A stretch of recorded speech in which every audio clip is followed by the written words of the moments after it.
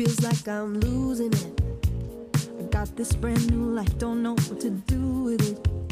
Oh, I sang all the songs, and every time they prayed, I always played along, played along. I was searching for your face, feeling empty and out of place. It's like I hear what you're saying, but I don't know what they mean. I heard every lesson, but I never got the message until you came along and spoke to me. Everything was black and white, and now it's technicolor, a whole new world of wonder. You put the light back in my eyes. My heart was deaf to breathe into it, made me new before I knew it. You left me back to life.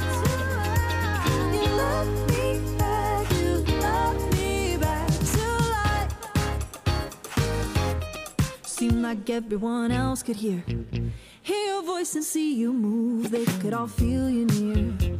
Oh, glad I could find you by myself. See what they saw, feel what they felt. Should've known you had to rescue me yourself. Everything was black and white, and now it's technicolor, a whole new world of wonder.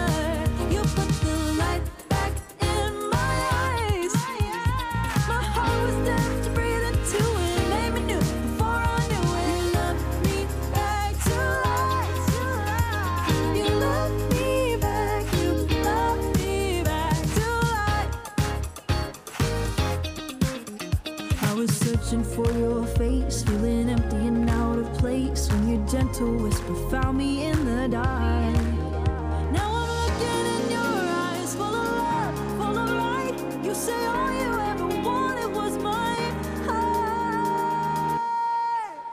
Everything was black and white, and now it's technicolor, a whole new world of wonder. You put the light back in my eyes. My heart was deaf to breathe into it, made me new before I knew it. You left me back to life. You left me back, you left me back, left me back to life. You left me back, you left me back to life.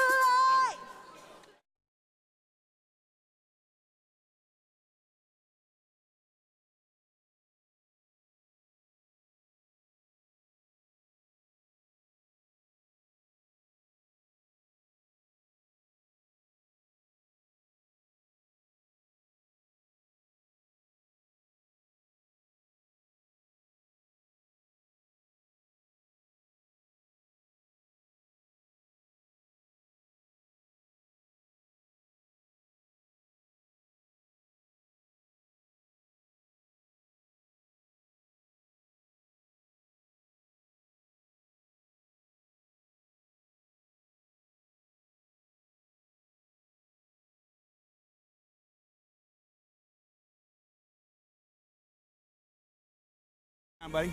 Jonathan, turn that down, bud. There's Spotify going. Can you turn that down? Turn that down. Turn that down. Turn that down. Okay. How's it going? How's everybody going? We're going to start a little bit early for you, okay? Because I'm very excited to see you all. Happy Mother's Day to you. If you're a mom, just shout out. If you're a mom, just shout out right now. Yeah. Mom's a woo girl. I like that. That's very good. Woo! That's very, very good. So I wanted to start. I know we're starting early. That's deliberate because I have all of these aphorisms that my mom gave me when I was growing up, and I thought they were really, really helpful. Like when I needed some, bit of sage advice from my mom. Does anybody have a good sage advice that your mom gave you? Anybody at all? What? I can't hear Tommy either, Jonathan. Turn him up. So he's got some amazing answer, I'm sure. What? I can't hear you, buddy. I'm sorry. Too far from your heart to kill you. I don't know what that means. But Kim, did you ever receive any good advice from your mother? Wait, did you get anything at all? She has nothing. No, does anybody have any good, pithy statement that their mom gave to them that there's like, man, this is what I live by right now? Anything at all? Wakey, wakey, rise from wakey, wakey? Okay. That's something about bakey. That's what on the next thing. Anything else? Well, I received got to count your blessings. I remember that on White Christmas, count your blessings instead of sheep or something like that. Well, my mom used that for like this song, this old hymn that was like a count your blessings, stuff like that. This is kind of a newer version of it that we want you to be able to, to hear, to get you excited about. So if you know this, let's give it a good time today, okay?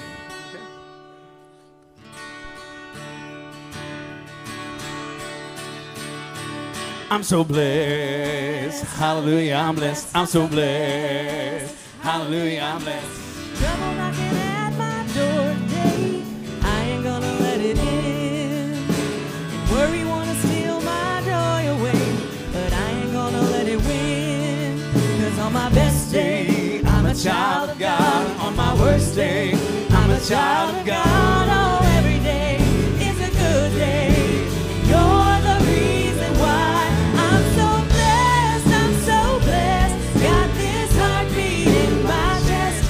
It doesn't matter about the rest. If I got you, Lord, I'm so blessed. I'm so blessed. Hallelujah, I'm blessed. I'm so blessed. Hallelujah, I'm blessed. When I count the problems that I see, oh, it's all but gone. When I count the ways you're good to me, you got me counting all day long. I'm so blessed. I'm so blessed. Got this heartbeat in my chest. It doesn't matter about the rest. If I got you, Lord, I'm so blessed. I'm so blessed. I'm so blessed. Got this heartbeat in my chest. It doesn't matter about the rest. If I got you, Lord, I'm so blessed. Whether it's your best day, your worst day, some Tuesday or Mother's Day, every day's a good day. Now let me tell you why. You got air in your lungs, if you got blood in your body, you are a child of God. Come on and sing it, somebody.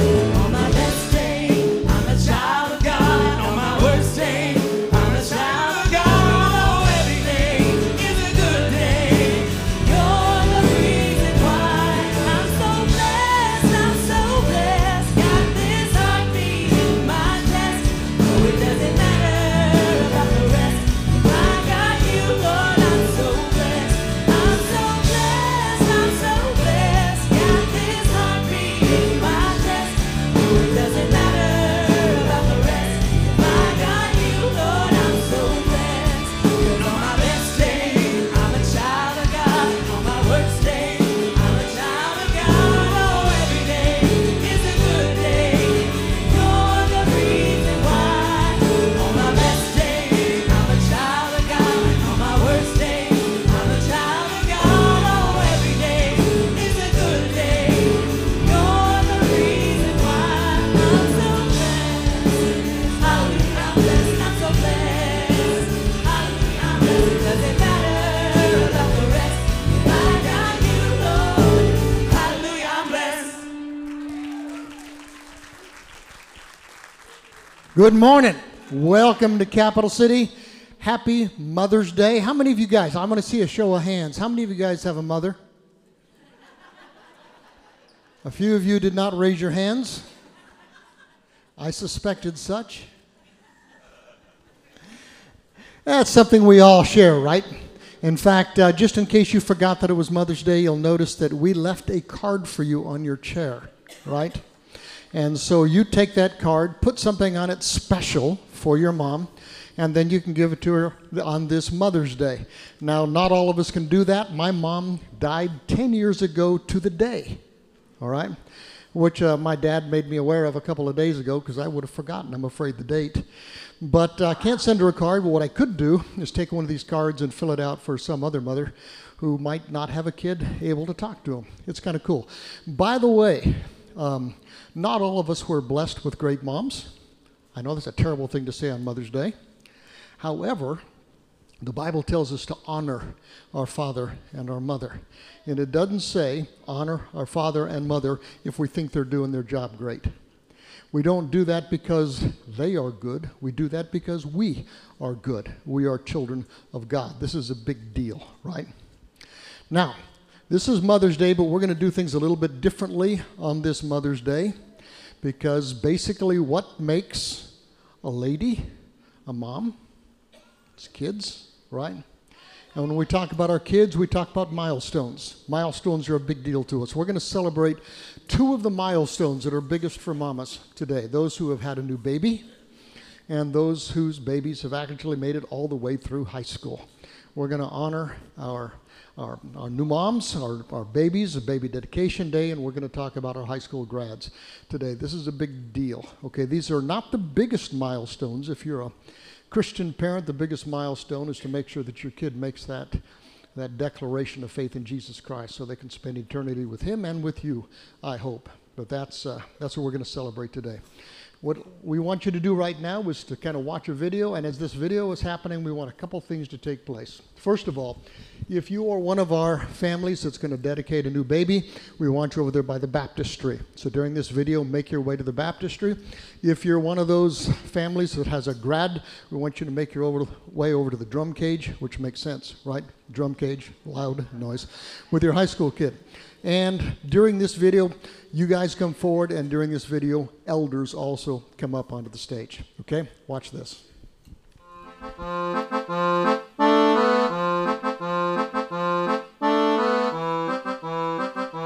Actually, 28.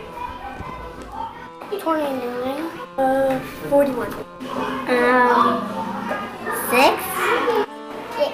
It's either 38 or 83. 38. How am I supposed to know that?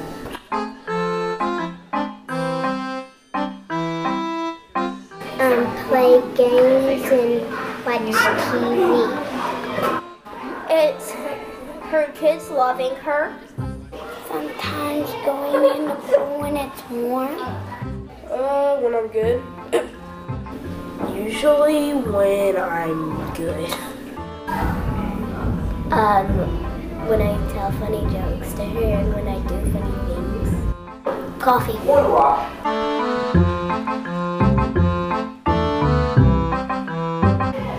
A new Hawaii shirt. Ooh. Another kid. Probably some fancy jewelry or some makeup. Probably 2 red horses. Probably was for some more necklaces. A cow.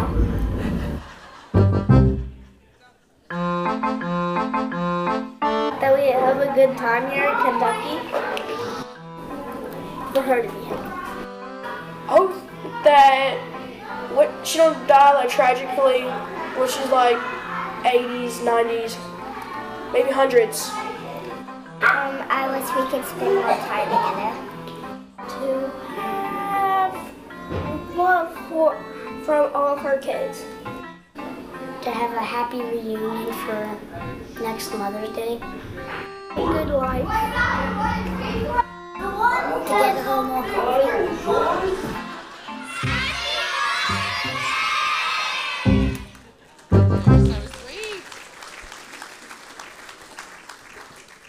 Thank you for joining us today on this Next Gen Sunday of Hope. And as we celebrate the ladies who take care of us this Mother's Day, we also turn special attention to the next generation.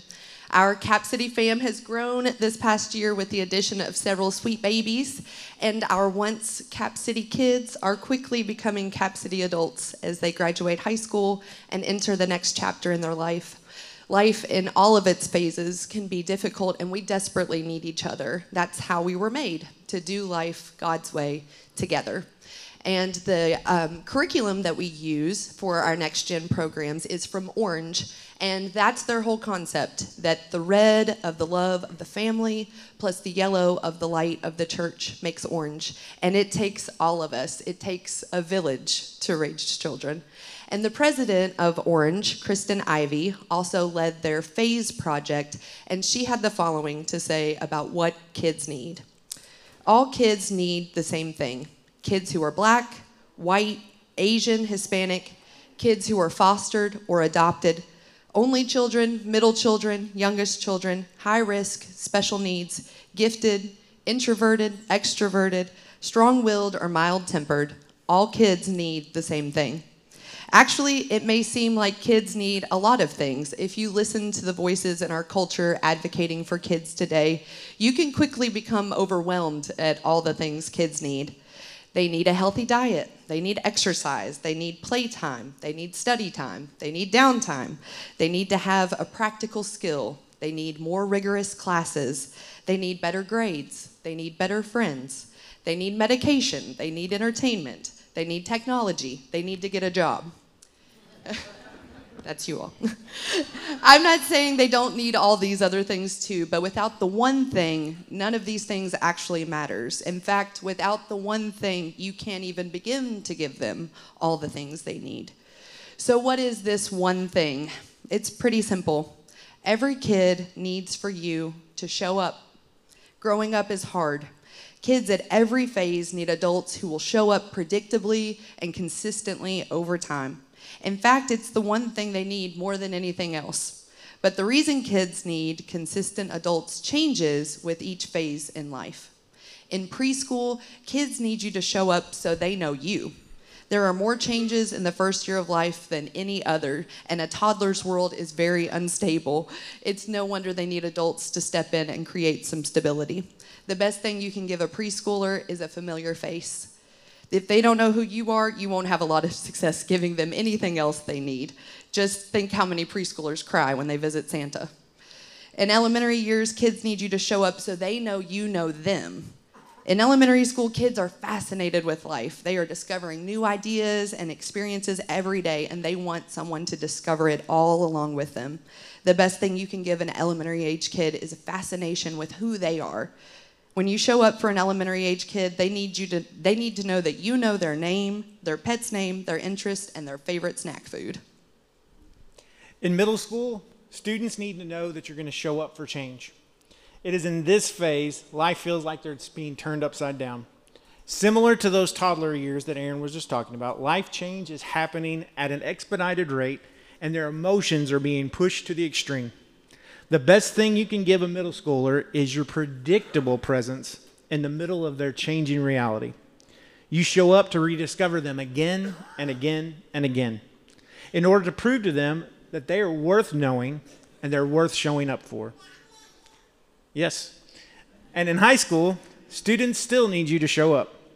One of the greatest myths we could buy into is that high schoolers don't need or want adults. The truth is, they don't think they need adults when things seem to be going well. Inevitably, there will be days that they do need them. The one way we can be there is to prove to them that you care, even when they don't think that they need you. So keep providing care. Keep showing up when they push you away. That way they know there's always someone to talk to. It's easy to get lost in the midst of a long list of needs. We can all find a little solace in knowing this. We're doing our best when we simply show up. This morning, we recognize these students on their completion of high school and their family members who are standing with them, who have shown up for them over the last 18 years. As you show up for your kids, you must also consider where you are leading them. Deuteronomy 6:5 says this: "Love the Lord your God with all your heart, with all your soul, and with all your strength." Moses advised them to simply make faith a part of their life every day. Graduates, I speak to you. We challenge you now to continue to do so as you enter into adulthood.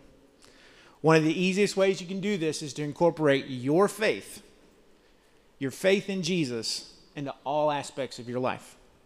As a student, as an employee, as a friend, and as a citizen, be the light of the world and someone who demonstrates grace and truth.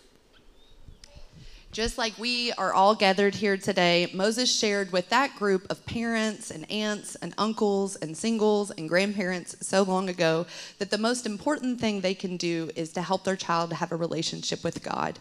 And he wanted them to show their children how to love God with all their hearts. And it's the same for us. We need to show our children how to love God with all their hearts. Now, maybe you feel anxious because you're not even sure what that might look like, but it's not as hard as you think. During bath time, when you're driving in the car, when you're coloring together, on your way to practice, be intentional about talking about your faith with your child. Yes, you as parents will have the most influence over who your child will become, but don't get overwhelmed. When Moses explained the strategy, he challenged the entire community of faith to play a role in your children's spiritual formation.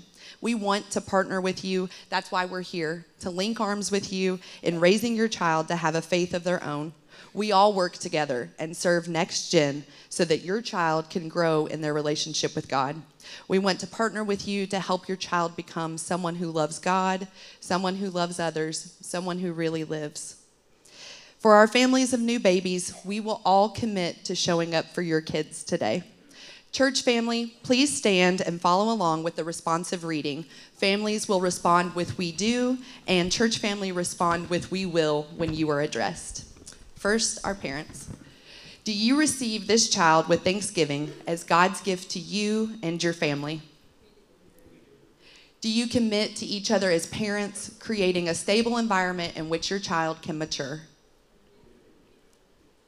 Do you commit to be parents of personal faith, recognizing your relationship with God will be their first glimpse of God's love and grace?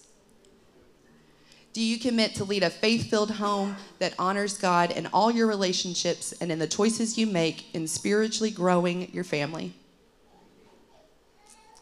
Do you commit to be parents with patience, recognizing that your strengths and weaknesses and your commitment to discipling your child is a loving act that requires time, prayer, and a relationship with God in order to produce children who love God? All right, and church family, will you, church family, be faithful to your calling as Jesus followers so these children and the children influenced by this church body will grow up in the knowledge and love of God? We will. Thank you. All right, here's something we're going to do that is going to be really fun. I'm going to ask our baby families, I want you to kind of walk up here to the front. Okay? I'll ask my seniors families, I want you to come down and just surround them. What's really cool is the story that they're embarking on is one that you're somewhat symbolically closing out here. And I think it's really cool to be able to surround them as they begin this journey. And so I'm going to encourage you to even get up close. We're going to pray over them. You can even put a hand on them if you like. We're going to pray over them, and then our elders are going to come behind, and they're going to be praying for you as well, praying over these seniors and their next step of life and what that may look like, all right? And so family, if you like, let's pray over these kids that are so important to our church. God, we thank you for the blessings of children. God, we're grateful for what they mean to us, the love that they show us, what you are, God, how you love us. They open our eyes to things that we can't comprehend on our own.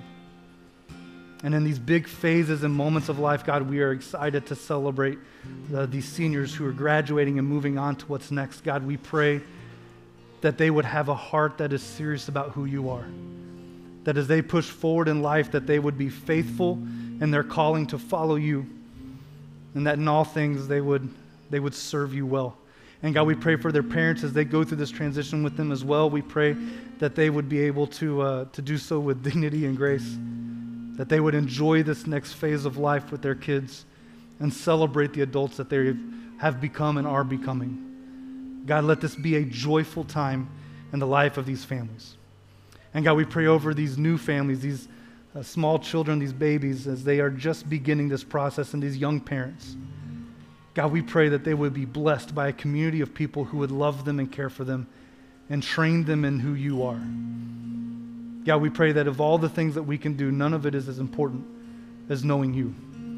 And so, God, we pray that that would happen with these families, with these parents, with the extended church. God, even the responsibility that we have to continue to care and love and lead and to raise up this next generation. God, we are excited about the future of your church and what you will do through these young people. And we're excited to be able to participate. God bless these families. It's in Jesus' name we pray. Amen.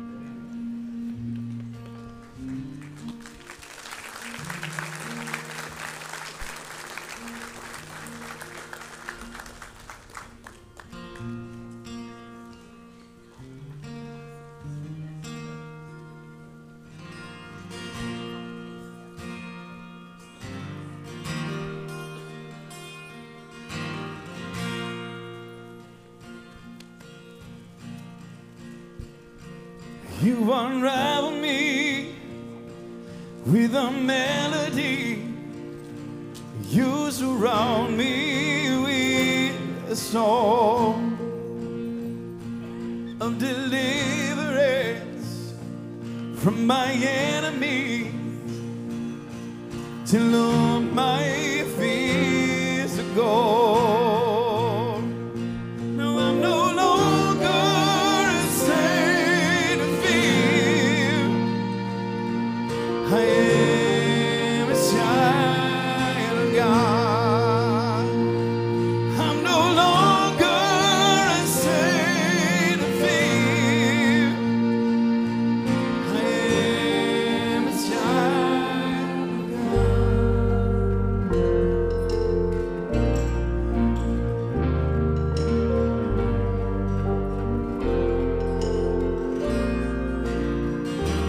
From my mother's womb, you have chosen me.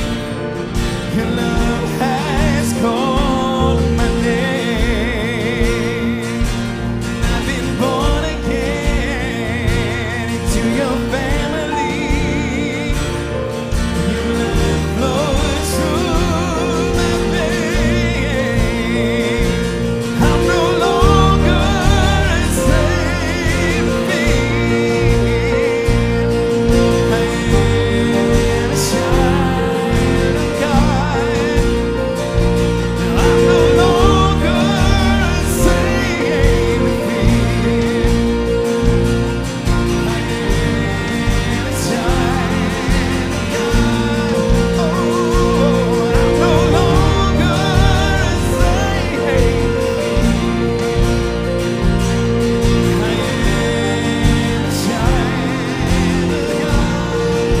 Yes, I am no longer a slave to fear. I am a child of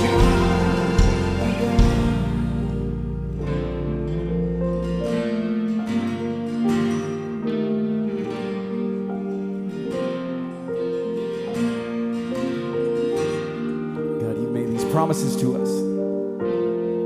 And as a father, you have shown us love over and over and over again. You've given us so much.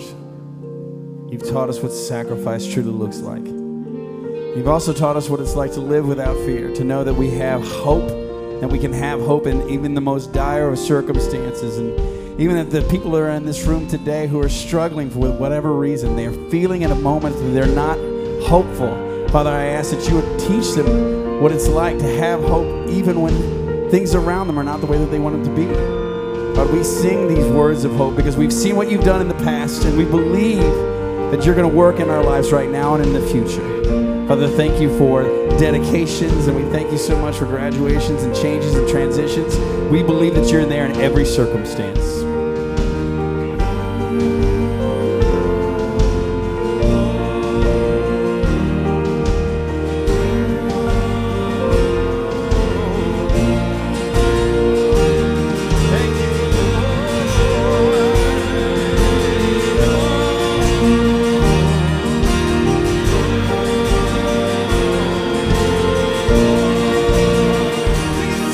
Oh,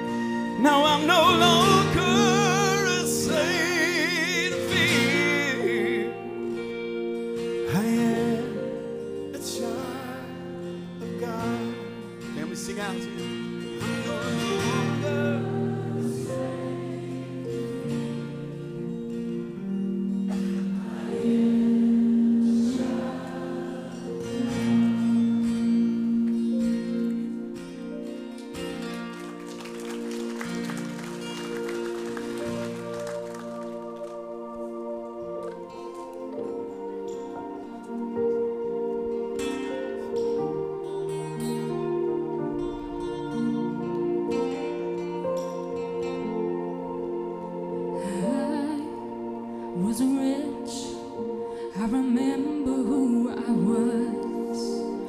I was lost, I was blind, I was running out of time.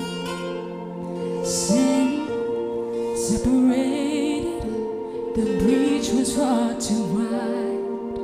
But from the far side of the chasm, you held me in your sight.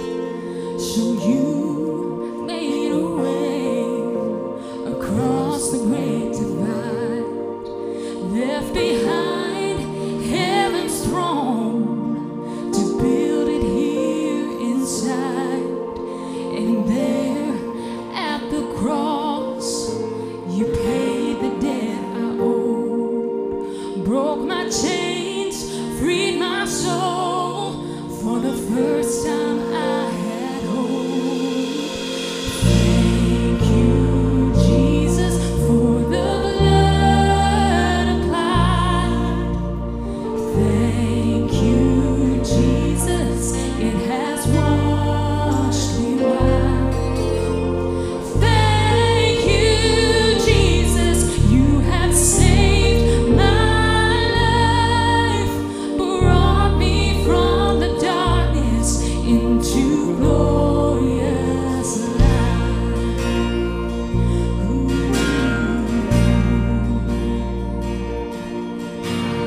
You took my place, laid inside my tomb of sin. You were buried for 3 days, but then you walked right out again. And now death has no sting, and life has no end. For I have been transformed by the blood of the Lamb. Thank you, Jesus, the blood applied. Thank you, Jesus, it has washed me white. Thank you, Jesus, you have saved my life, brought me from the darkness into glorious light. There is nothing stronger than the wonder-working power of the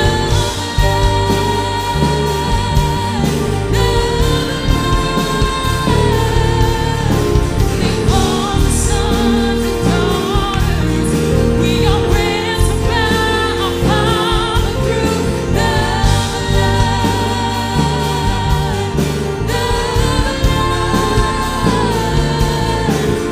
There is nothing stronger on the wonder-working power of the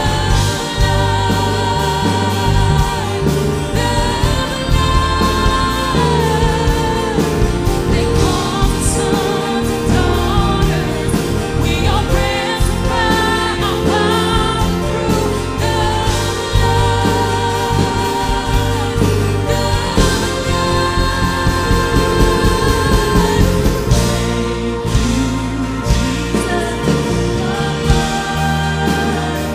Thank you, Jesus. It has washed me white. Thank you, Jesus, you have saved my life,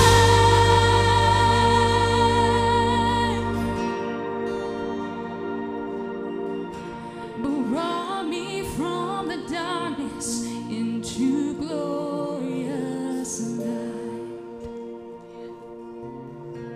Glory to His name. Glory to His name. There to my heart was the blood applied. Glory to His name. We give you glory for the blood of Jesus Christ and what he has done for us. Father, we pray each of these things in his holy name, Jesus Christ. Amen. Would you guys have a seat for a second? You know, I was thinking about that as we were doing this song. Today is about family. Today is about, blood, blood getting together and doing what we do together. But family is, what brings us together as a family is the blood of Jesus Christ. And so blood is still involved, right? And I'm so excited that he calls us, not just his followers. He doesn't call us just these little acolytes. He calls us sons and daughters. And there's something pretty significant with that. When we express this love for Jesus Christ and call him our Lord and our Savior, he says, you are now my son. You are now my daughter. That's the significant thing that happens. And what we do when we gather together, we want to have a family meal. And every time that we do, when we come together as a family, we take our communion together. It's a way for us to remember what it took. The blood of Jesus Christ, his death on a cross is what brings us here into these moments. His body was broken for us in sacrifice. His blood was shed for us in sacrifice for us. And so he instituted this when he was still on this earth, and he set it up so that we will have these time of remembrance. And as we gather together, we want to do that. In a few moments, when you go around to the tables that are around this room, you're going to have that chance to eat a piece of bread and a little bit of that juice to represent the body and the blood.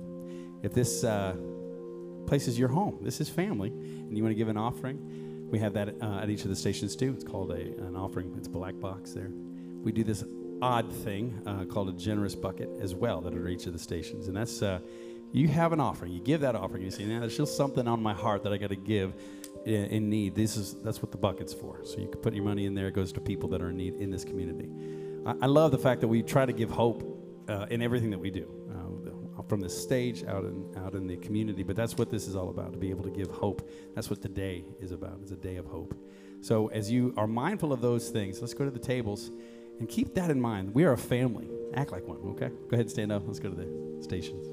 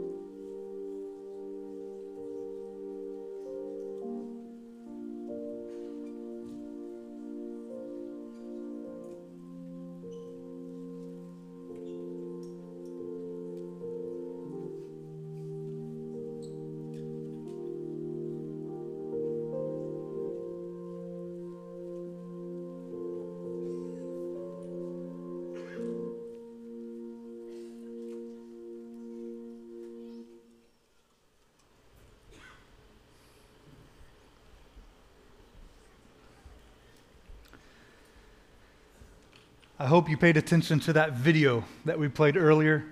The kids and the things that they think of their mother, it's a lot of fun. I think that if we interviewed moms back, if we came back to them and we asked them, what are the things that you hope for your kids? What are the things that you would hope, your biggest dreams, your biggest goals for these kids? What would it be? And I think that we'd probably get some pretty standard answers, right? Like I would expect most moms to mention something about safety. Maybe they wouldn't use that word, but they would probably talk a lot about like they don't want broken bones or scratches or pains or hurts. They want their kids to just be protected and to be safe, and that's great, except that you realize that most of the time the things that moms hope or wish for their kids is the opposite of what kids actually want. You realize that? I want you to look at this picture. This is a picture of my nephew. He just turned 4 years old, all right? He's graduating from preschool. And the word is that this is the first time that the photographer had ever seen this as a life goal. Little Cannon, my nephew, he wants to be a mutton buster when he grows up. Are any of you familiar with what a mutton buster is? A few of you? All right. Okay. Mutton busting is when you go to the rodeo and kids want to participate. And so they put like this protective jacket on them and they put a helmet on them. They didn't years ago, but now they do, okay? They put those things on them and they put them on a sheep and they see who can last the longest, all right? Like that's basically it. That's mutton busting, all right? And so my little nephew, he doesn't have this dream, this hope of being safe. He just wants to ride sheep, all right? It's different, right? Moms and kids are different. If you were to ask moms, what are some of the biggest goals? What do you hope for? What do you dream for your kids? They would probably speak something about education, right? Like there's a sense that you want them to be smart, you want them to be intelligent, you want them to accomplish something through those kinds of things. But the reality is, if you ask a kid, they're hardly ever going to mention good grades. They're going to hardly ever mention wanting to know something. Very, very few kids out there are desperate for that kind of stuff. They're going to want to be an athlete. They're going to want to be something different, right? If you ask moms, what do you want for your kids? They're going to say something like a good job. You want your kids to grow up and have a good career. That's interesting because small children especially don't have any concept of this. They think of a career in the future, they're thinking they want to be a superhero, right? Like that's what they want to do with their life. If it's a little girl, maybe she wants to be a princess, all right? And the older they get, maybe that shifts over time, but it's really rare to ever meet a child who wants to be an accountant. It just doesn't happen, right? And, we ask, moms, what would you want? And they would say, we want our kids to make money, we want them to be successful and have enough money. Dads, if we were talking about dads would say, I want my kids to make enough money to take care of me. Right? That's the standard that we're setting here, right? But those are the things that we hope for. Little kids don't necessarily think in those kinds of terms. It's not something that is a real focus of the life. The older they get, maybe more so. In fact, the older a child gets, they might start dreaming of making enough money to get away from mom and dad, right? That makes sense. If we'd ask moms, what do you hope for your kids? You would probably say something about their friends. You'd want them to be surrounded by good people. Most kids don't worry about whether their friends are good. They wonder whether their friends are fun. It's different, isn't it? And if we're honest, if we look at this list of the things that we seem to care about, a lot of it looks like finger crossing to me. You remember when you were a kid and you would want something, you would wish for something, and so you would take your fingers and you like close your eyes real tight and you would make this little wish, and then you opened your eyes hoping that it was there. Remember that? We just kind of wish upon it. Remember like the little dandelions? It's kind of that season right now where they're popping up and you'd go and you take and you would blow on the fluff of a dandelion and you'd make a wish. It looks like blowing out candles on a birthday cake. It looks like finding shooting stars, right? Sometimes that's how we go through life, just wishing things would happen our way. The adult version of that is lottery tickets. So you know what I'm talking about, right? If you notice that when the lottery gets big enough, everyone starts talking about it, and everyone talks about what they would do if they win, but the vast majority of us never even buy a ticket. It's like we just dreamed that they would choose us to win the lottery. That's like fingers crossed, like could they just pick me to win this, right? It's interesting, isn't it? We go through life sometimes just with this wishful thinking, and we call it hope. Sometimes how we raise our kids, we call it hope, but it's not really hope. It's kind of just crossing fingers. It's really just wishful thinking. What is hope? And what isn't hope? Last few weeks, we've been looking at these fruit of the Spirit. We've talked about love and joy and peace. And as we've looked at these words, we've realized that we have to start with a definition. We have to define what they are. And typically, we have to spend some time working through what the counterfeit version of them is as well, the ways in which we sell it short and we buy it cheap. And then we talk about the opposites of these words, and we'll do all three of those things today as well. So let's start with a definition. We're going to start with this. We're going to say that a definition of hope is an optimistic anticipation, meaning There's a positive outlook. There's a positive way that I'm looking, and it's anticipating something. It's not necessarily something that's happening now. It's something that I'm looking forward to, that I'm excited for, that I'm waiting on, something to happen along those lines, right? So it's an optimistic anticipation, but it's not wishful thinking. I mean, if we just left it right there, that's wishful thinking. That's just crossing fingers, right? But it's based in something deeper. It's rooted in the person and the promises of Jesus. That we have this optimistic anticipation in the person of Jesus, meaning that in who we understand Jesus to be, who we understand what he taught and how he lived, that we look back and specifically we see his death and we see his resurrection, that causes us to have an optimistic anticipation, not just in who he was, but also in the promises of what are yet to take place. That one day he will return, and that there is such thing as an eternity spent with him. And so we look forward to those things. And what's interesting about this is that the Jesus follower sees the world differently. If we were to define hope outside of this place, we'd get a lot of definitions, but they wouldn't necessarily include Jesus. But whenever a Jesus follower adds Jesus to the equation, whenever we become aware of who he is and the things that he's done, it changes our outlook on everything, and it shifts hope from just this wishful thinking thing into something that's more concrete. See, Jesus followers have this different perception. We have this robust confidence because of what he has once done and what he has promised that is yet to take place. And it changes our perspectives, right? And what I love about this, we've been talking about the fruit of the Spirit. All of these words, love, joy, peace, hope that we're talking about today, all of these words are used outside of spiritual contexts. And yet, when we add Jesus into the equation, when we make it a spiritual thing, it now becomes fruit of the Spirit. The real version of these things are spiritual things, and they're focused on Jesus. That he's the center point. That he's the motivation. That he is the goal. He's the focus. It's not myself, it's him. And the fascinating thing to me is that when we consider all this, it's an optimistic anticipation that when we think about all these things, it creates power in the present. It's about something that happened in the past. It's about looking forward to something in the future. But it gives us power in the present. It gives us a perspective, that Jesus follower perspective, where when he's central, when he's center, when we see Jesus at the forefront of all things, it changes how we live now. Now, that counterfeit version of that is just that wishful thinking. It looks like superstition. It looks like dumb luck. It looks like magic. It looks like crossing fingers and blowing out birthday candles. We live wishful lives sometimes. And when we talk about the next generation today, and as we consider them, there's this reality that whenever we live wishful lives, we incidentally pass on wishful thinking to our kids. We teach them that this is the way to live, that you just cross your fingers and hope that things will work out. And even if you don't have kids, if you don't have grandkids, even if you're sitting in a different context this morning, this is still true for you today. There's a decent chance that you live this way because I think that's how most of our culture lives. And so there's all these ways in which we get this wrong. We mentioned them already. So there's this idea, there's this fake idea out there, this fantasy idea of safety.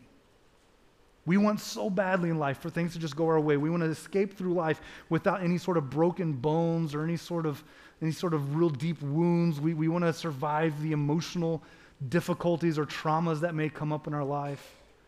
I mean, I love the idea that I could die at an old age and everyone would be surprised that I was still alive. Right? And I love the idea that when that happens, it would be nice and peaceful and it would catch me off guard because there wasn't anything leading up to it, right? And I hope that at that day I can look back and that there wouldn't be anything bad, anything difficult in the relationships or the life that I'd had, that it had all just been this wonderful, beautiful tiptoeing through the tulips, right? That's not real life, is it? It's not real. And sometimes we hang on to this idea like it's something that we could have. We cross our fingers and we kind of wish for it, but it's just not real. Jesus addresses this in Matthew chapter 5. He's preaching on the Sermon on the Mount, and he says this. He says, he causes the sun, talking about God, God causes his sun to rise on the evil and the good, and he sends rain on the righteous and the unrighteous. It's kind of an interesting verse, right? But Jesus is basically saying this, that God is just so very good that his blessings pour out on everyone. He doesn't just bless the farmer who's faithful to him, like he doesn't rain on him and then stop the rain right before it gets to the next guy's property line, okay? But that he blesses all, that good things from God happen to everyone. You can't escape the blessings of God. Even if you choose not to follow him, you cannot escape the blessings of God. But what's interesting is that the opposite of this is also true. And not in the sense that God is also punishing everybody equally, but in the sense of this: we live in a broken world, and there isn't anyone who can escape the problems of this world. There isn't anyone who is immune to the pains and the burdens of this world. And so when we hold on to this dream of safety, it's just a dream, it's just a fantasy, it's not real. There's something better out there. Jesus says this in John chapter 16. He's speaking to his disciples, and he says, in this world you will have trouble. And he's talking very specifically to them about the future of what they're going to endure because of their faithfulness and their following of him. But this statement is true regardless. In fact, if the disciples had chosen that they weren't going to follow Jesus anymore because they didn't want to have trouble, they would have lived a life of trouble, because that's the world we live in, isn't it? That's just the realities of it. And we want these things for our kids. We want these things for ourselves. We dream these things, but it's just not real. It's like we're living with our head in the sand. It's like we're living in fantasy land. And we hold on to this idea of education. We hold on to this idea that if we can just learn enough or know enough, that somehow life will get better. A couple weeks ago in a Wednesday night class, Doc mentioned how the more educated we've become, all that's happened is we've become more creative in how we are sinful. Right? That no matter how smart we get, things just don't seem right. And there's this guy in the Old Testament, a guy named Solomon. He's a king. The Bible calls him the wisest man who ever lived. He had this knowledge and this understanding that was so far surpassing anyone else. So when he writes things, it's probably pretty valuable for us to pay attention to what he has to say. In Ecclesiastes chapter 1, he says this, and I love it, okay? Yep. I thought to myself, and I love this, okay? Because Solomon's really smart, and he wants to have a good conversation with someone, so he talks to himself. He says, I thought to myself, look, I have grown and increased in wisdom more than anyone who has ruled over Jerusalem before me. So then I applied myself to the understanding of wisdom and also of the madness, the opposite of wisdom, the madness and the folly. But I learned that this is a chasing after the wind. That the smartest guy who knew the most, who had the best understanding of all things, that at the end of the line, when he'd reached everything that he thought he could possibly know, still felt like it was outside of his grasp. That no matter how smart he got, no matter how much he accomplished, he felt like he couldn't just quite reach that point. He couldn't quite get to that point of satisfaction of knowledge and knowing. It eluded him. That education wasn't the end-all, be-all in his life. It was a chasing after the wind. You see, we want our kids to be smart. We have hopes and dreams for them. We wish that they would know the things they need to know and be educated and to be successful in that. But I think we also know people who've pursued those things to their demise. We know people who've become very, very smart and yet live very, very dumbly. And we want our kids to be smart, but sometimes we want them to be smart in the wrong stuff. We miss out on what's most important. If you want your kids to be smart, you should get them to know God. They should know who God is, and they should know him personally. It's a different thing, isn't it? That's a hope. And we lean on stuff like our jobs and wealth. We care about careers. We care about how those things are going to play out for our kids. The same guy, Solomon, in the next chapter, had this to say, Ecclesiastes chapter 2. He says, I hated all the things I had toiled for under the sun because I must leave them to the one who comes after me. Now, I think the older you get, the more funny this verse becomes. And also more sad, right? Right? This verse didn't mean to me 10 years ago what it means to me now. All right? Because as I see the things around me, the things that I like, the things that I've accumulated, I'm starting to recognize more and more that they're really not all that valuable, and all that's going to happen is that someday my kids are going to have to clean it up. Right? It's kind of disheartening, isn't it?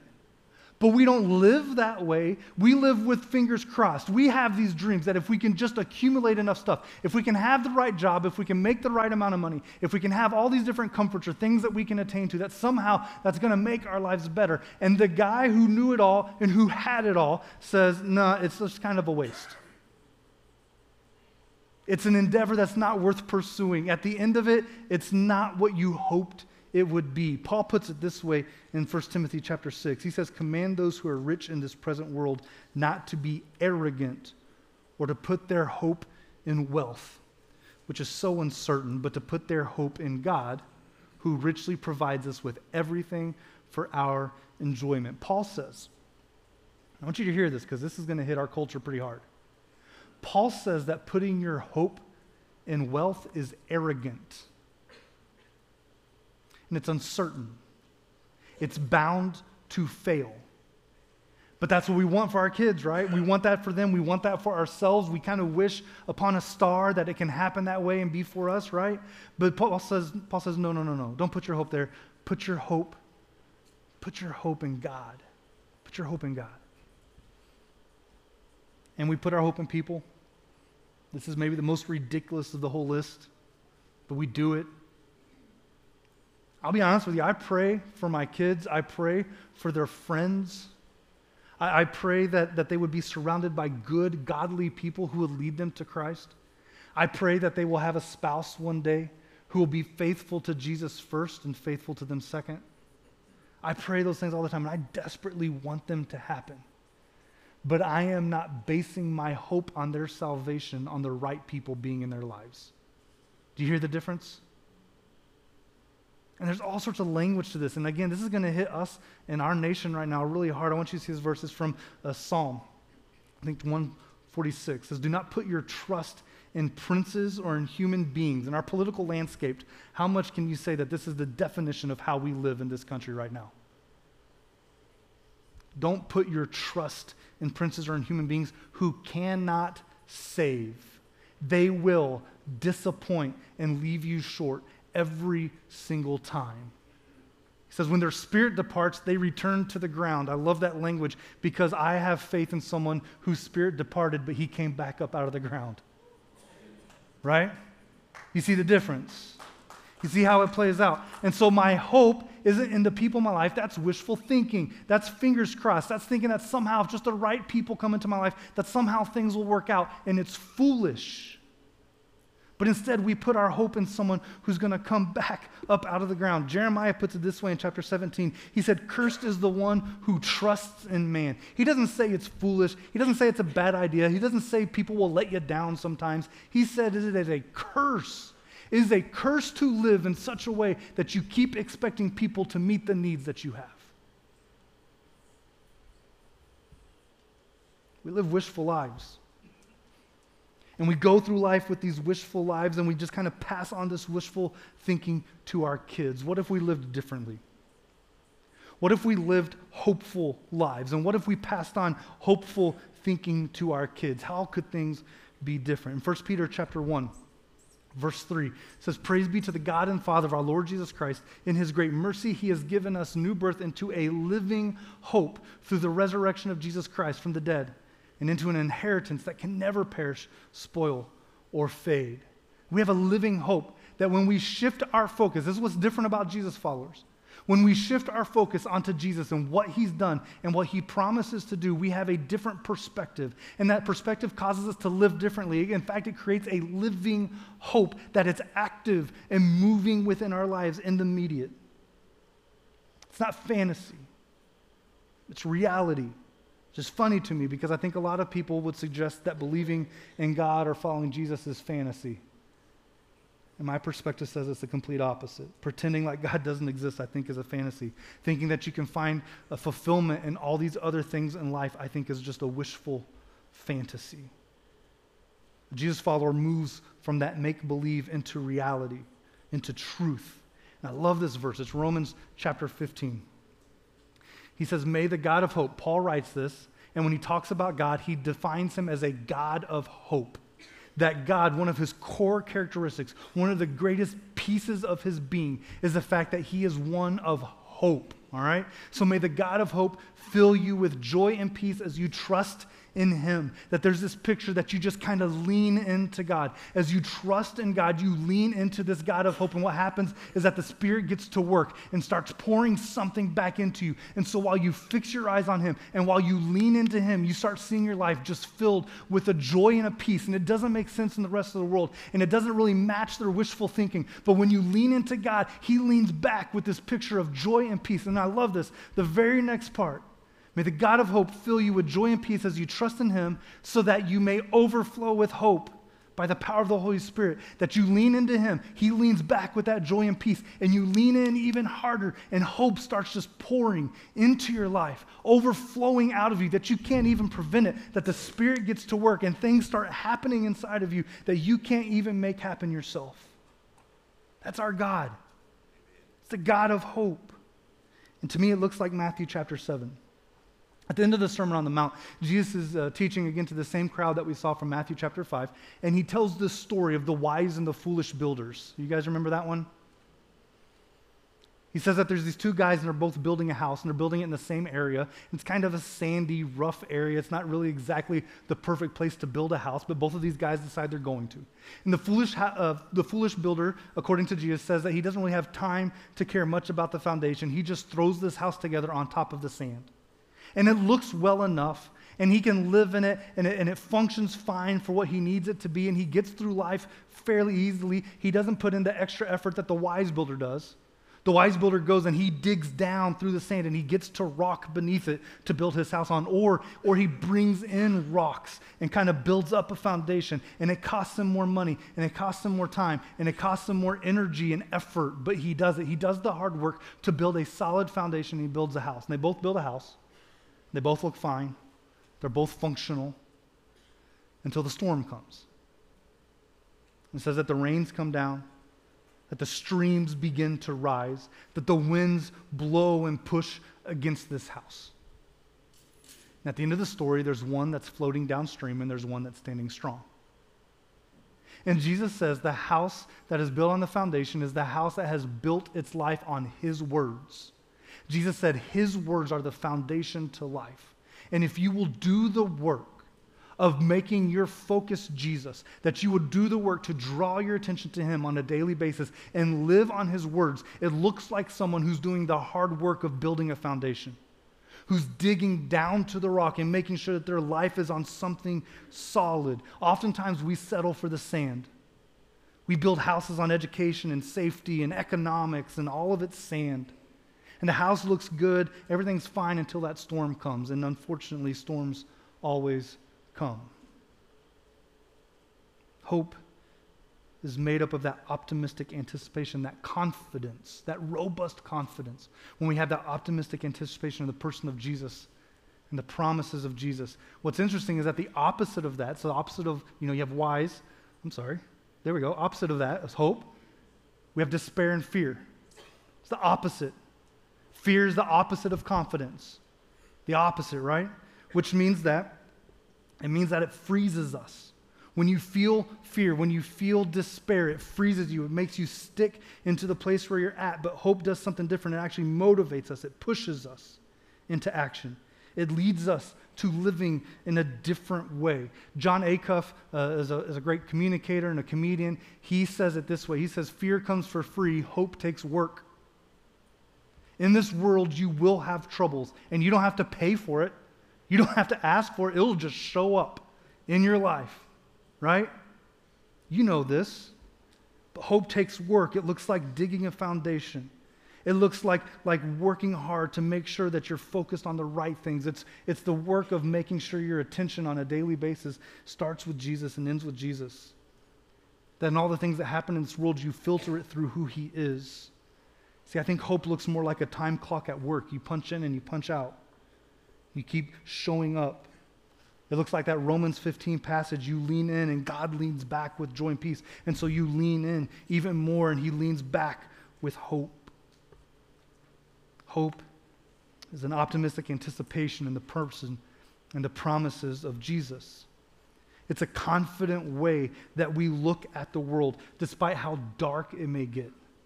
That we keep our eyes focused on him, and it will motivate us into action. That looking at Jesus causes us to want to live like Jesus, and it moves us away from the wishful thinking and the disappointments of this world. And so don't settle for this crossed finger way of living.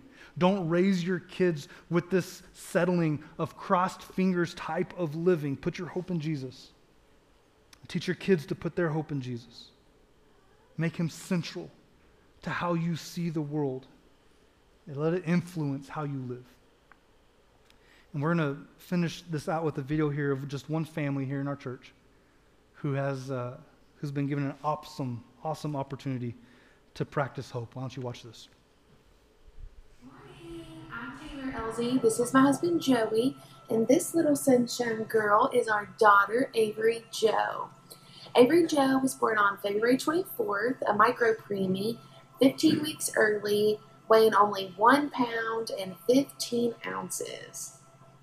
When we were asked about what hope means to us, we talked with each other about how it is hard to put hope into words. But then we decided hope doesn't need to be explained with a lot of words. Hope to us can be explained with just one word, one name, Jesus. He is our hope. With him, all things are possible. Franklin D. Roosevelt said, when you reach the end of your rope, tie a knot in it and hang on. There have been many times throughout this NICU journey that we have felt like we were at the end of our rope. And every single time we have felt that way, hope is what helped us tie a knot in our rope and hang on. Hope can be hard. Hope requires work on our part. Hope requires us to focus on the certainty of Jesus instead of the uncertainties of the world around us.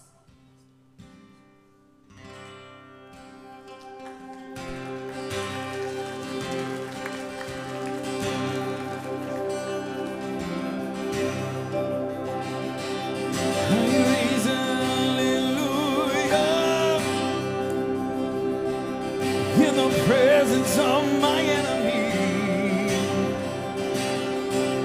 I raise a hallelujah.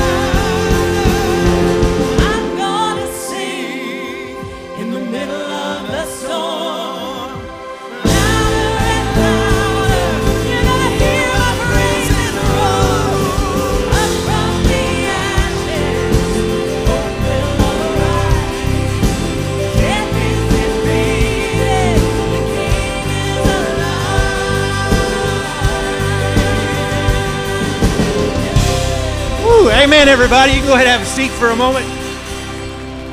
We're so glad you joined us here at Cap City. Before you leave today, we do have a few announcements to share with you. Coming up this Friday night, this one's very special to me, we have our Parents' Night Out fundraiser, and I hope, since our message has been about hope, I hope you will help us out with this fundraiser. This is a great opportunity for you to have somebody watch your child. This is open for birth through 5th grade.